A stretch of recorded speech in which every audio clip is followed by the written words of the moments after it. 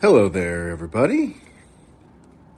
Thank you for joining an impromptu call-in this afternoon.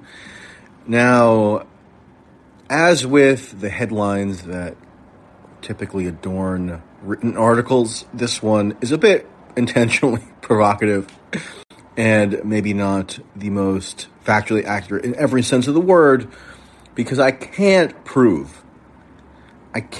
causally connect my action to the abolition of a vaccine passport initiative this week in a city that doesn't get a whole lot of national attention typically, Newark, New Jersey, but a city that I happen to live somewhat proximate to, which I was aware had instituted this program. But the chronology maybe leads to the inference that I had something to do with it. So I just wanted to kind of explain what happened and maybe kind of delve into some of the potentially broader implications, because they're pretty interesting at this stage, which is that, the context is that across the country, you do see a number of cities that have begun to repeal or rescind their vaccine passport programs that had been instituted in large part because of the wave of, quote, Omicron, or oh, come on, as I had become accustomed to calling it.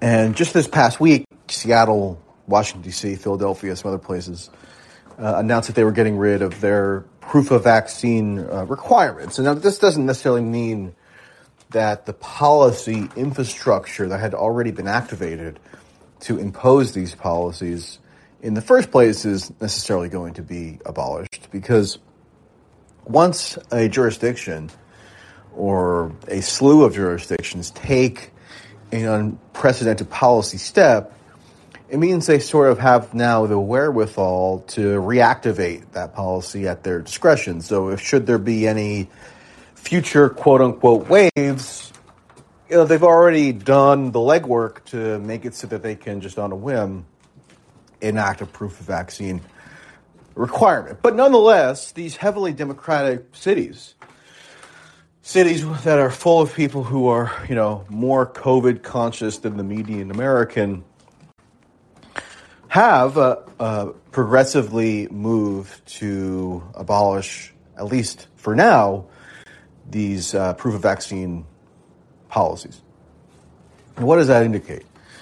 Well, first of all, I have to admit that I was somewhat surprised by this, in that I had the sense when these were first enacted that they become permanent or quasi-permanent, meaning they would not be subject to kind of immediate removal once the circumstances seemed to call for that, or once the public officials in question in these jurisdictions thought that they could get away with repealing it, because, that's just often not how things like this work in terms of public policy. Once you get a measure in there, then it develops a whole inertia around it and becomes sort of just like a fixture of ordinary life, and, becomes an accomplishment that these mayors can cite on behalf of the public welfare or whatnot. And certainly, especially in places like Seattle or even Boston, where they're now allegedly contemplating getting rid of the mandate, these mayors probably could have kept them in place in perpetuity if there was enough of a public desire for it, right? Because, if for a few places that are more filled with kind of these affluent, liberal, COVID-conscious types than a Seattle or a Boston, and so for even in those places, for the policy to now be on the verge of totally being rescinded, speaks to maybe some of the folly associated with the policy. And, maybe it's because that these public officials in the public health bureaucracy or in the mayor's office or whatnot finally, after all this time, realized that there's really no good empirical evidence virtually anywhere in the world that vaccine passport policies actually curb the spread of the virus, which is what they claim was the whole reason behind it. So that could be the explanation, although I doubt it. I think the explanation probably is a more just nakedly political one, which is that there was enough resentment, enough backlash against these policies, and the support for them was tepid enough that they can't really justify keeping them in place any longer. I mean, I think if they perceived it as within their political interest to keep them in place for as long as possible, they'd more than likely do so in Seattle or Boston or other comparably, democratic cities. But they're not. And, where does that folly derive from? Well, I mean, if you've experienced any of these policies firsthand, you'll know that typically the person who's been deputized to check your vaccine status at a restaurant or a cafe or a bar or entertainment venue or whatever, typically they only do the most cursory check possible, right? I mean, they only glance at it, even if it's just a screenshot on your phone, and it's trivially easy, if you wanted to just mock up a fake version of that. So, I mean, there's no kind of quality assurance here, really, for them in the main. And that folly, or that kind of the absurdity of the enforcement mechanism, was really made the most kind of plainly obvious to me in Newark, New Jersey, when I went this past week to kind of look into how its own vaccine passport system was being enforced. Now, Newark is sort of unique among the other cities that I mentioned because it is not a hotspot of affluent urbane liberalism, right? It's a lower class, kind of poor city, historically, riven by a lot of violence, although that has actually eased somewhat in recent years. There's not much of a kind of like a white, frankly, urban professional class there. Does not have anywhere near the same sort of, human capital or economic output as like a nearby New York City, obviously. But nonetheless, the mayor, Ras Baraka, chose to basically mimic New York City's policy in December and issue an executive order declaring, that he was using, of course, his emergency powers to institute this proof of vaccine requirement. And it came into effect in January.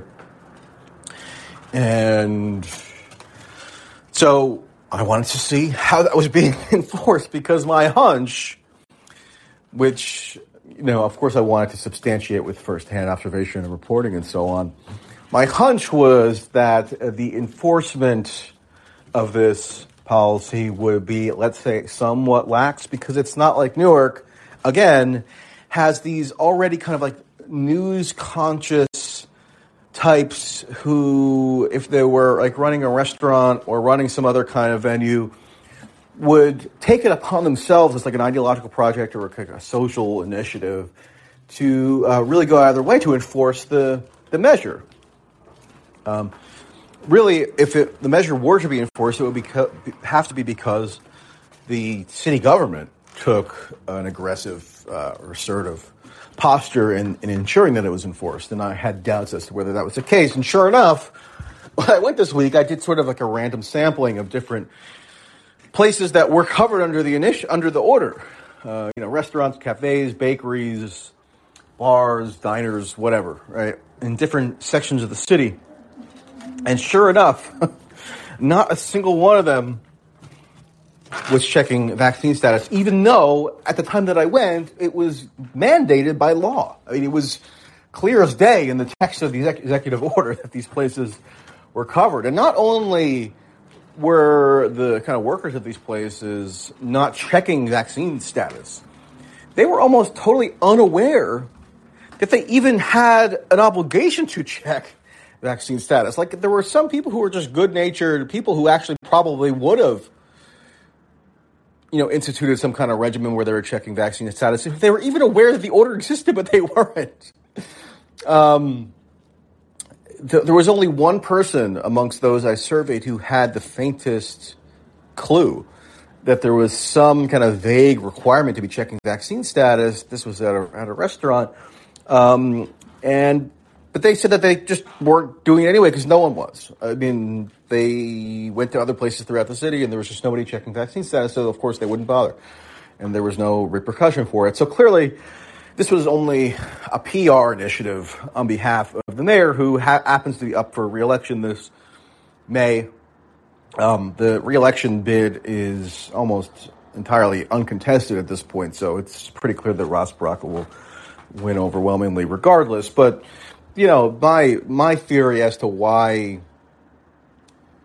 the city subsequently got rid of this after I inquired is that, you know, it's kind of embarrassing for a mayor, you know, on his, you know, mayoral authority to issue an executive order that's so sternly worded and so kind of dire in its prognostications about the purported public health emergency. You know, for an order to be issued that kind of mandates a policy like this and then it's just not enforced and it's entirely ignored, and that's just sort of embarrassing just about his own authority or credibility as mayor. So, like I mentioned, once I did this survey this week, I emailed the mayor's kind of office and just let them know that, you know, I didn't name the places that I went to because I didn't want to get anybody in trouble on the off chance that they, you know, decided to go around extracting fines. But I let them know that there was just no compliance at all with this measure that I could observe anyway, and asked for a comment. Didn't really get a comment, and then the following day, the measure was rescinded. Now, like I said, I can't attribute that rescission solely to me, but, you know, I think it's worth noting that, you know, other than me, this policy probably would have gotten almost no attention at all in any media, because, you know, Newark is not like a center of attention, and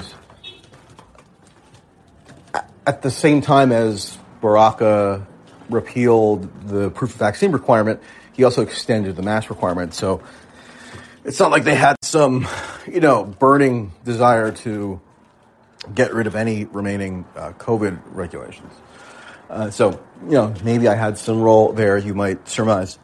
And I just think it's worth sort of parsing through because, you know, there's it's just funny because if you look at Canada right now, there's a state of fairly unprecedented state of emergency that's been declared that encompasses the whole country, just because they can't, the protesters can't get a mandate removed, and you know, I kind of mosey on over to a fairly large city and just do some kind of trivially basic reporting, and then all of a sudden, you know, within 24 hours, they get rid of the thing unceremoniously. So I just found that amusing and sort of an interesting contrast binationally. So yeah, I'm just sort of curious if anybody here in the call-in chat has any kind of similarly absurd anecdotes or experiences with how the passport system is or is not being enforced in their area, and how intently you think that the elected officials in the area are clinging to that passport system, and whether you think that they'll, you know, follow the seemingly recent trend and get rid of it in short order. As some of you might know, if you've listened to previous episodes of Call that I've done with Chris Arnott, we actually have a standing bet where Chris Arnott was certain that by April 1st of this year, New York City would have gotten rid of its vaccine passport system.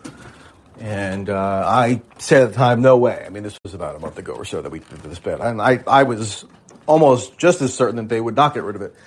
So we had a bet about whether it would be gone by April 1st. And I have to say that I'm less confident in my betting capacities at this point. I think still, if there's a decent likelihood that it will remain in effect in New York City, because it will be one of the last holdouts probably by April 1st. But, you know, there is clearly some momentum building for that repeal, and it doesn't look like to me that Eric Adams would be the most zealously kind of determined to keep a policy like that in place for as long as humanly possible, as opposed to some other potential mayors who probably would have that kind of zeal.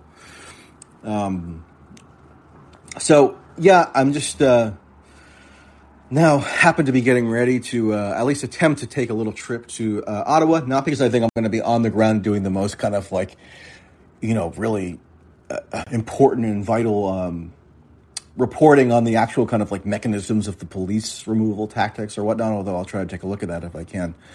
But mostly because I want to just take the temperature of the citizenry there in terms of how they're feeling about the state of emergency or the Emergencies Act invocation that Trudeau declared this past week. Because the more I look into it, the more I kind of read into the history of this act and the powers that it confers to a prime minister who invokes it, the more extreme really it comes across as. And, for that to be the situation in Canada is quite striking. So I'm sort of primarily interested in gauging kind of public sentiment toward that act, more so than, thinking that I'm going to be doing kind of bombshell on the ground reporting about the actual police tactics. Although, again, I will try to get a sense of that, once I'm there. So I'll let everybody know about that. Again, if you want to weigh in with any of your own anecdotes, please do. And now we have Matteo, who always has something interesting to say and doesn't hold back in his in his passion. So go ahead, Matteo. Good to talk to you again. That's really sweet, Mike.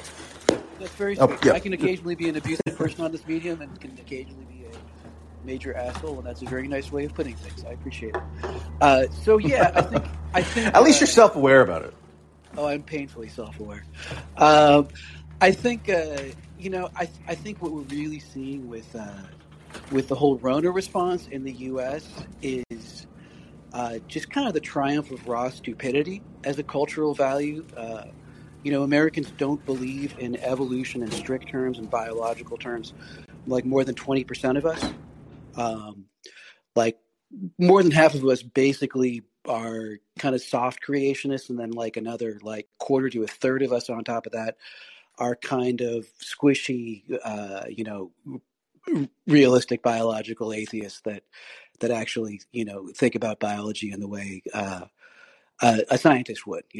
It's a very, very low percentage of us. Of 330 million Americans, let's say 207, the numbers are such that really only 50 or 60 million Americans are in reality in terms of biology and how it works and operating from like a rational perspective that doesn't believe in. And how does that relate to the COVID response? It relates absolutely, and it relates directly to COVID response because, I think what we're seeing right now in the bluer cities, which consist of much more educated people, consist of people that actually create economic value, aren't just parasites like, most of flyover is in economic terms.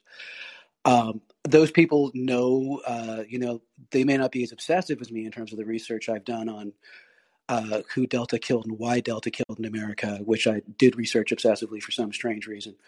But we're aware of the fact that Omicron, number one, it's almost gone. It's almost gone from almost all the country except for Maine and Kentucky right now. Those are the only two states where Omicron is still kind of finding fresh victims because Maine and Kentucky are two of our most backwards, isolated rural states. Lucky to have power and plumbing.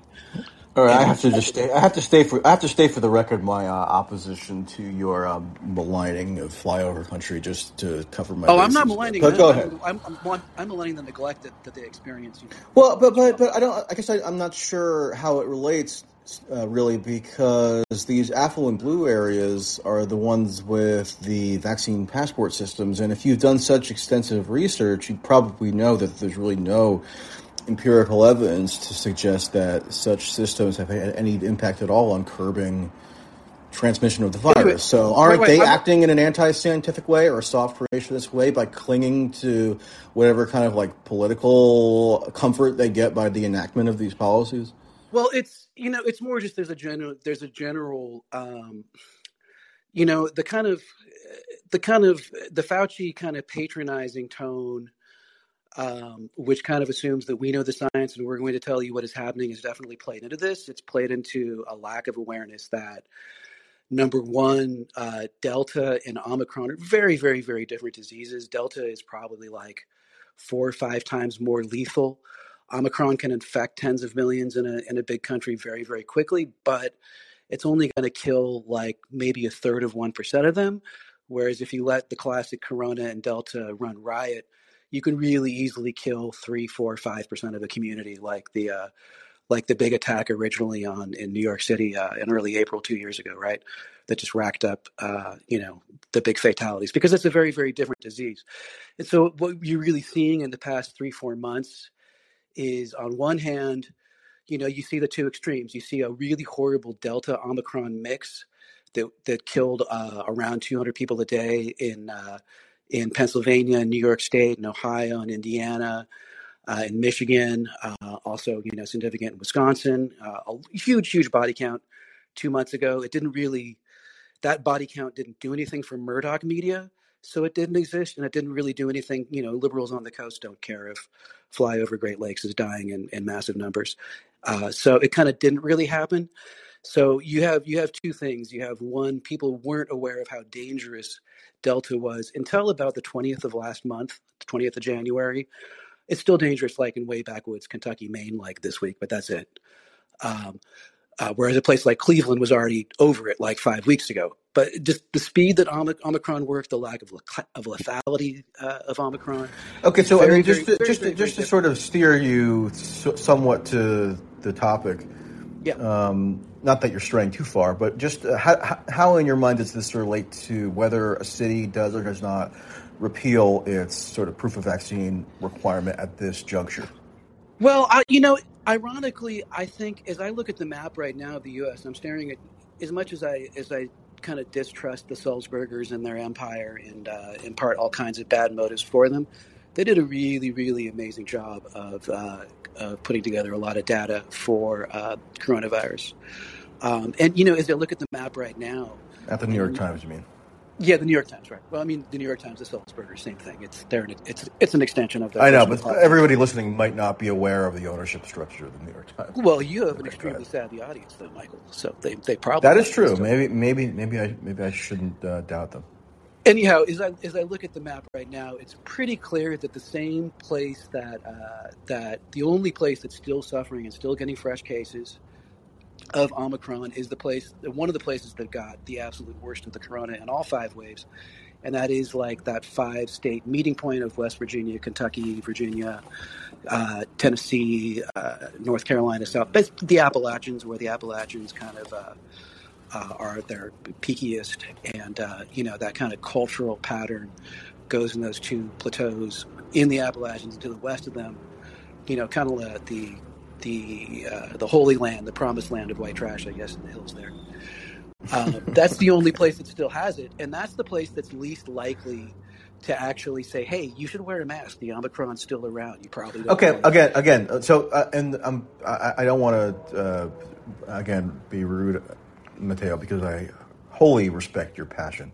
But thank you. I'm gonna have to move on probably to somebody else if I can't get you to steer. If I can't steer you to the relatively more narrow I'm question, Canada. relatively narrow.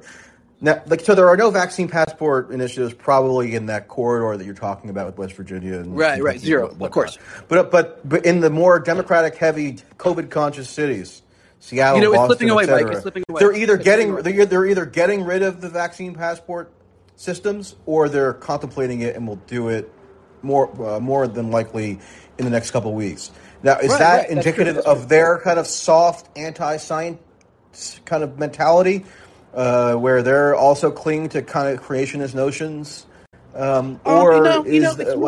does that relate to this discussion? Because we know, okay, I get the situation regarding Delta in Appalachia and whatnot. Well, that's not the subject that I was really focused on. It gets to there are obviously 2 stereotypes at the extremes, and the stereotype that reactionary media, likes to put out in terms of like kind of creating this alt-right paradigm of masculinity that, just needs to work out and, get jacked up and get enough muscles to stop the virus, which is really how a lot of like young male conservatives think, is they can bench press their way out of a virus. It's the two extremes are kind of both fading, and I'm seeing it here. I'm in a very liberal part of the country.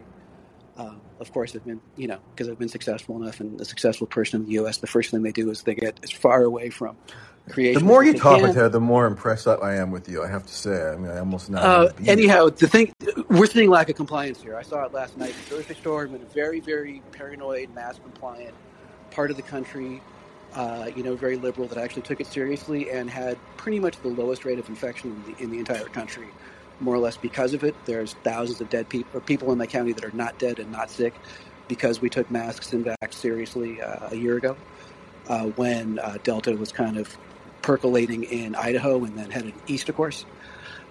We're seeing lack of compliance because there is no, just as, I might want to have some stereotype of like a knuckle-dragging Fox News addict in a trailer. That one perfect platonic ideal does not exist, just as the perfect kind of lefty that really wants to triple mask and scold people that aren't triple masks, 3 weeks after Omicron has left town, also doesn't really exist. So what you really see is, most Americans are going to be somewhere in between.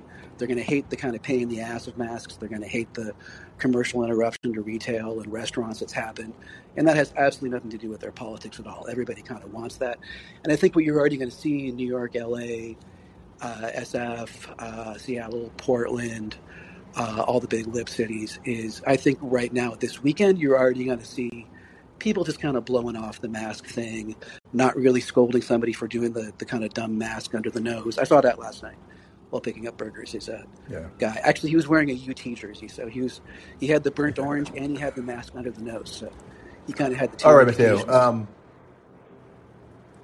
Sorry, Matteo, to abruptly throw you off the stage there, but we get the point. Appreciate it. I'm still sort of curious about what this indicates as to the feasibility of a lot of these just kind of long-term initiatives, because like I speculated before, I really thought as of a month or two ago that if the city was going to be imposing a vaccine passport system like Washington, D.C., Boston, Seattle, the quote-unquote big lib cities, they could if they wanted to, and if there was enough public sentiment in favor of, they probably could justify indefinite vaccine mandate checks or vaccine record checking as just sort of like a general public health endeavor that would last forever and would like protect everyone's health regardless of whether Omicron was an acute concern at any given time, right? Because, there's still the off chance that somebody could potentially be spreading some coronavirus, whether it's related to COVID or some other disease, in a restaurant. So if everybody's habituated to the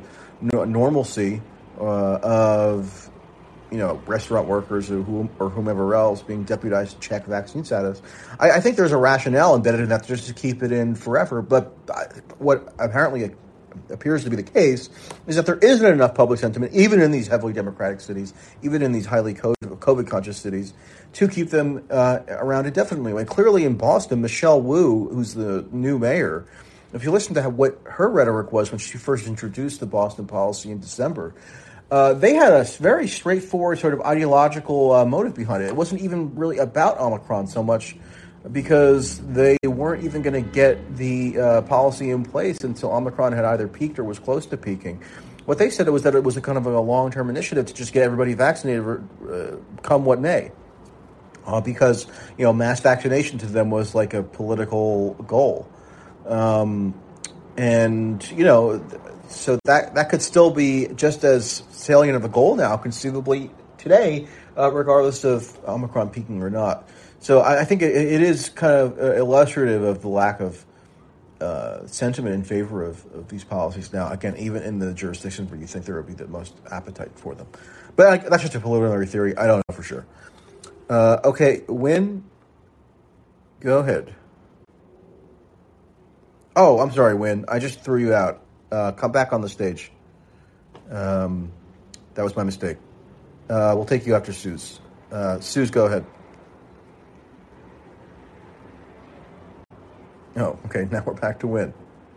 Okay, Win, go ahead. Sorry about that. Unmute.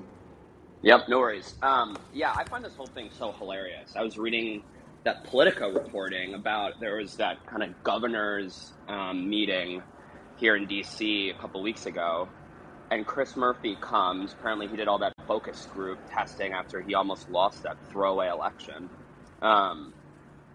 and that was the Chris Murphy, meaning the Connecticut senator? Yeah. Oh wait, no. Who's the governor of Phil Murphy? Phil Murphy, New Jersey. Yeah. But he had done right. Then just the gubernatorial election in New Jersey last year was much closer than most pundits had forecasted to be. And Murphy did win, but by a narrower margin than was thought. Go ahead. And so the point of this is that I'm just saying, you see, in the past 2 weeks, all of these governors, all these liberal Democratic governors, just all at the same time pull up the vax mandates, or some of them pulled the masking rules, some of them haven't. But at that point, the evidence, the science there's no difference. I mean, I guess Omicron was pulling a little bit, but I guess the point is to show that this entire thing is more about ideology and people getting to claim themselves as experts or enlightened. But then once the political calculations change, they'll drop them immediately. But I don't really know about the masking. I mean, the masking I could see them doing in perpetuity. So I wonder what your bet is on that. And then I'll hang up. Thanks. Yeah. Well, I don't know. People say, I've heard this talking point where the science hasn't changed, but all of a sudden the Democratic elected officials are concerned about their political fortunes and are therefore, en masse getting rid of all these regulations and such. I don't know. I mean, couldn't they at least claim that the science has changed in the sense that Omicron is waning? I mean, I still think there's probably an ideological or political component behind it. I mean, there always is in how they calculate these things. But I think at least in terms of their publicly stated rationale, it would have a lot to do with the apparent waning of Omicron. Although there is an irony, particularly in the case of Phil Murphy, who, as I actually covered before on this call-in and on Substack and elsewhere, just in January, when Murphy's emergency powers were rescinded, he had brokered a deal last June in 2021 with the state legislature to extend certain of his emergency powers so he could continue keeping in place policies such as the statewide mask mandate for schools. And because of Omicron, Murphy claimed that it was such a dire threat. And it was such a risk, not just to school children, but everyone, that he needed to kind of finagle a new way to unilaterally decree himself additional emergency powers, to extend his powers that would have lapsed, but for because of lack of legislative action. So his public health official, as well as Murphy himself, concocted a whole new rationale about how Omicron had allegedly put more people in the hospital in New Jersey than even the initial wave in spring of 2020, which, if true, would have been extremely startling because New Jersey was hit pretty hard by that first wave and actually had the highest death rate per capita of any state for a long time. So for Murphy then to say that this Omicron wave was just as severe or even more severe, the layman probably would have been somewhat troubled by that.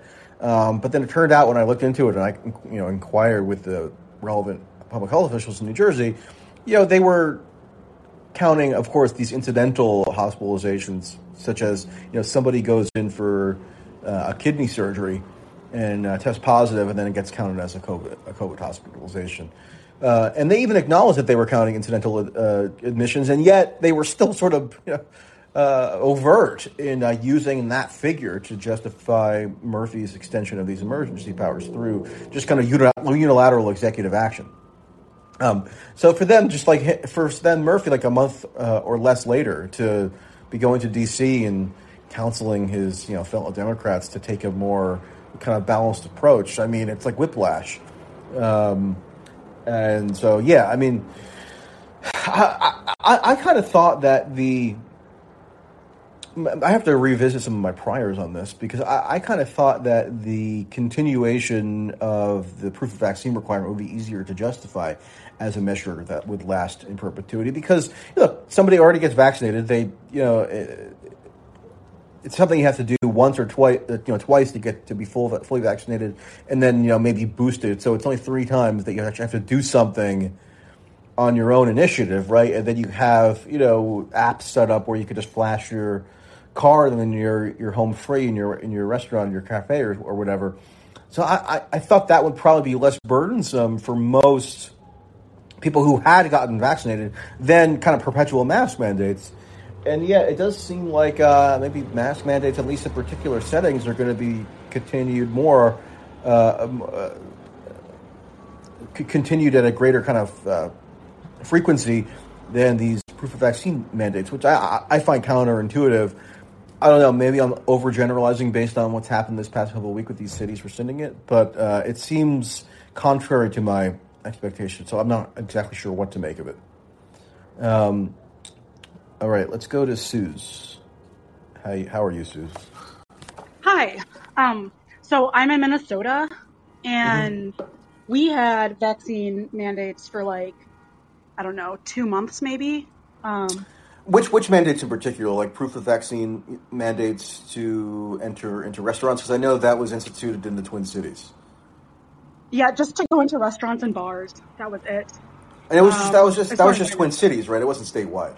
Oh yeah, I'm sorry. I just say Minnesota, and I'm in. Yeah. Got it. Yeah. Yeah. And I don't know of any opposition that anyone had to it. There's no protest or anything against that here that I've ever seen.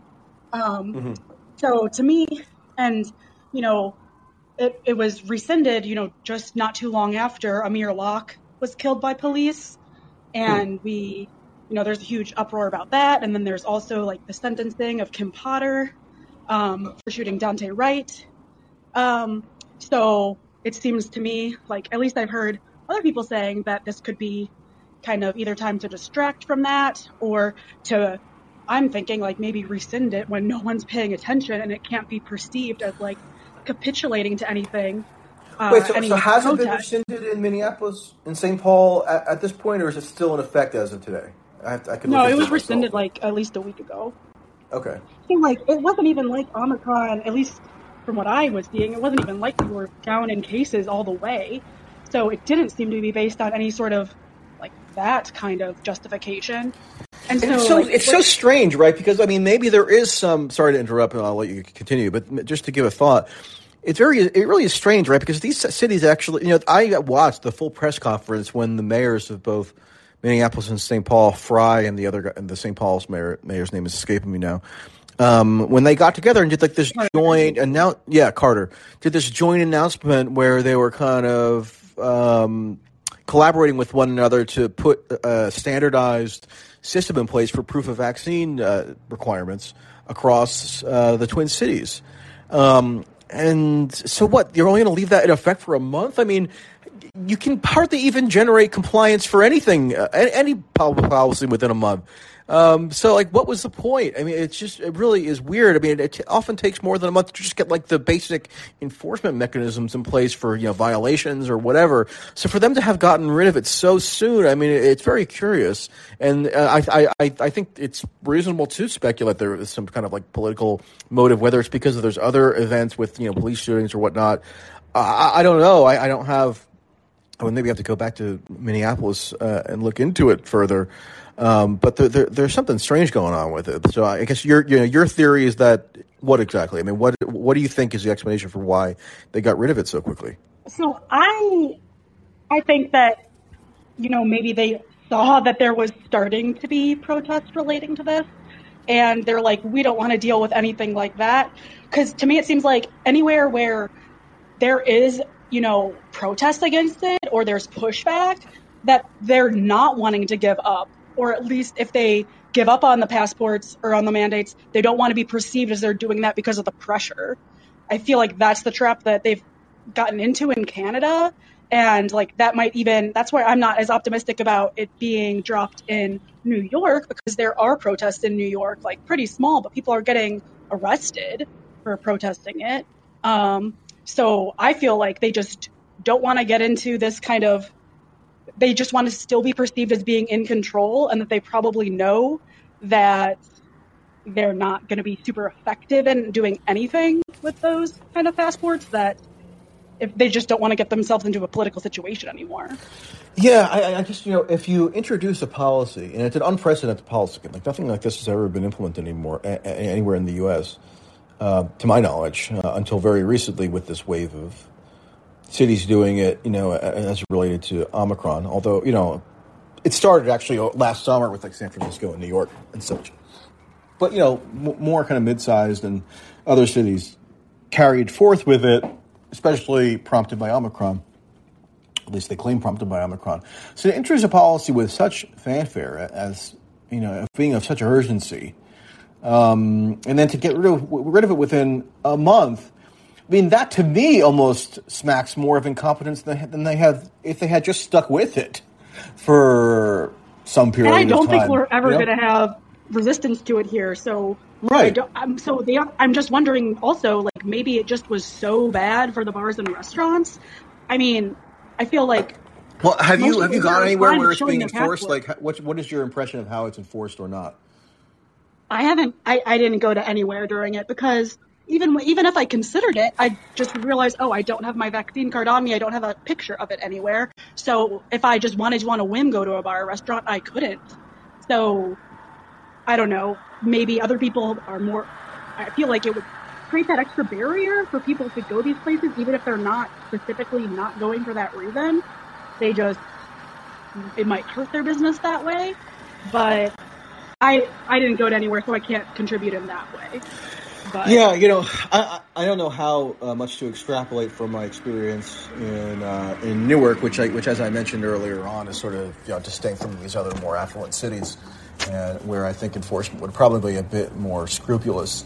But if the enforcement quality in Newark is anything like it is in the Twin Cities, then it's just a total farce. So, at a certain point, it kind of undercuts people's belief in the authority of the city government if you have a policy in place that just nobody is really abiding by, or if they do, it's extremely cursory and perfunctory, and they're just doing it like as, just a performance or just as a formality or something. So I don't know. I think it's an interesting question as to why these cities have so quickly moved to get rid of it, and I'll keep looking into it and let everybody know if I come up with any additional theories. All right, thanks, Suze, and thanks for everybody for tuning into this somewhat impromptu call-in. Like I said, I'm going to be en route to Ottawa this afternoon, so I'll let you know if I come across anything interesting on that score. All right, really take care, everybody. Bye-bye. Really excited to do your reporting from there. All right, thanks, Suze. All right, bye-bye.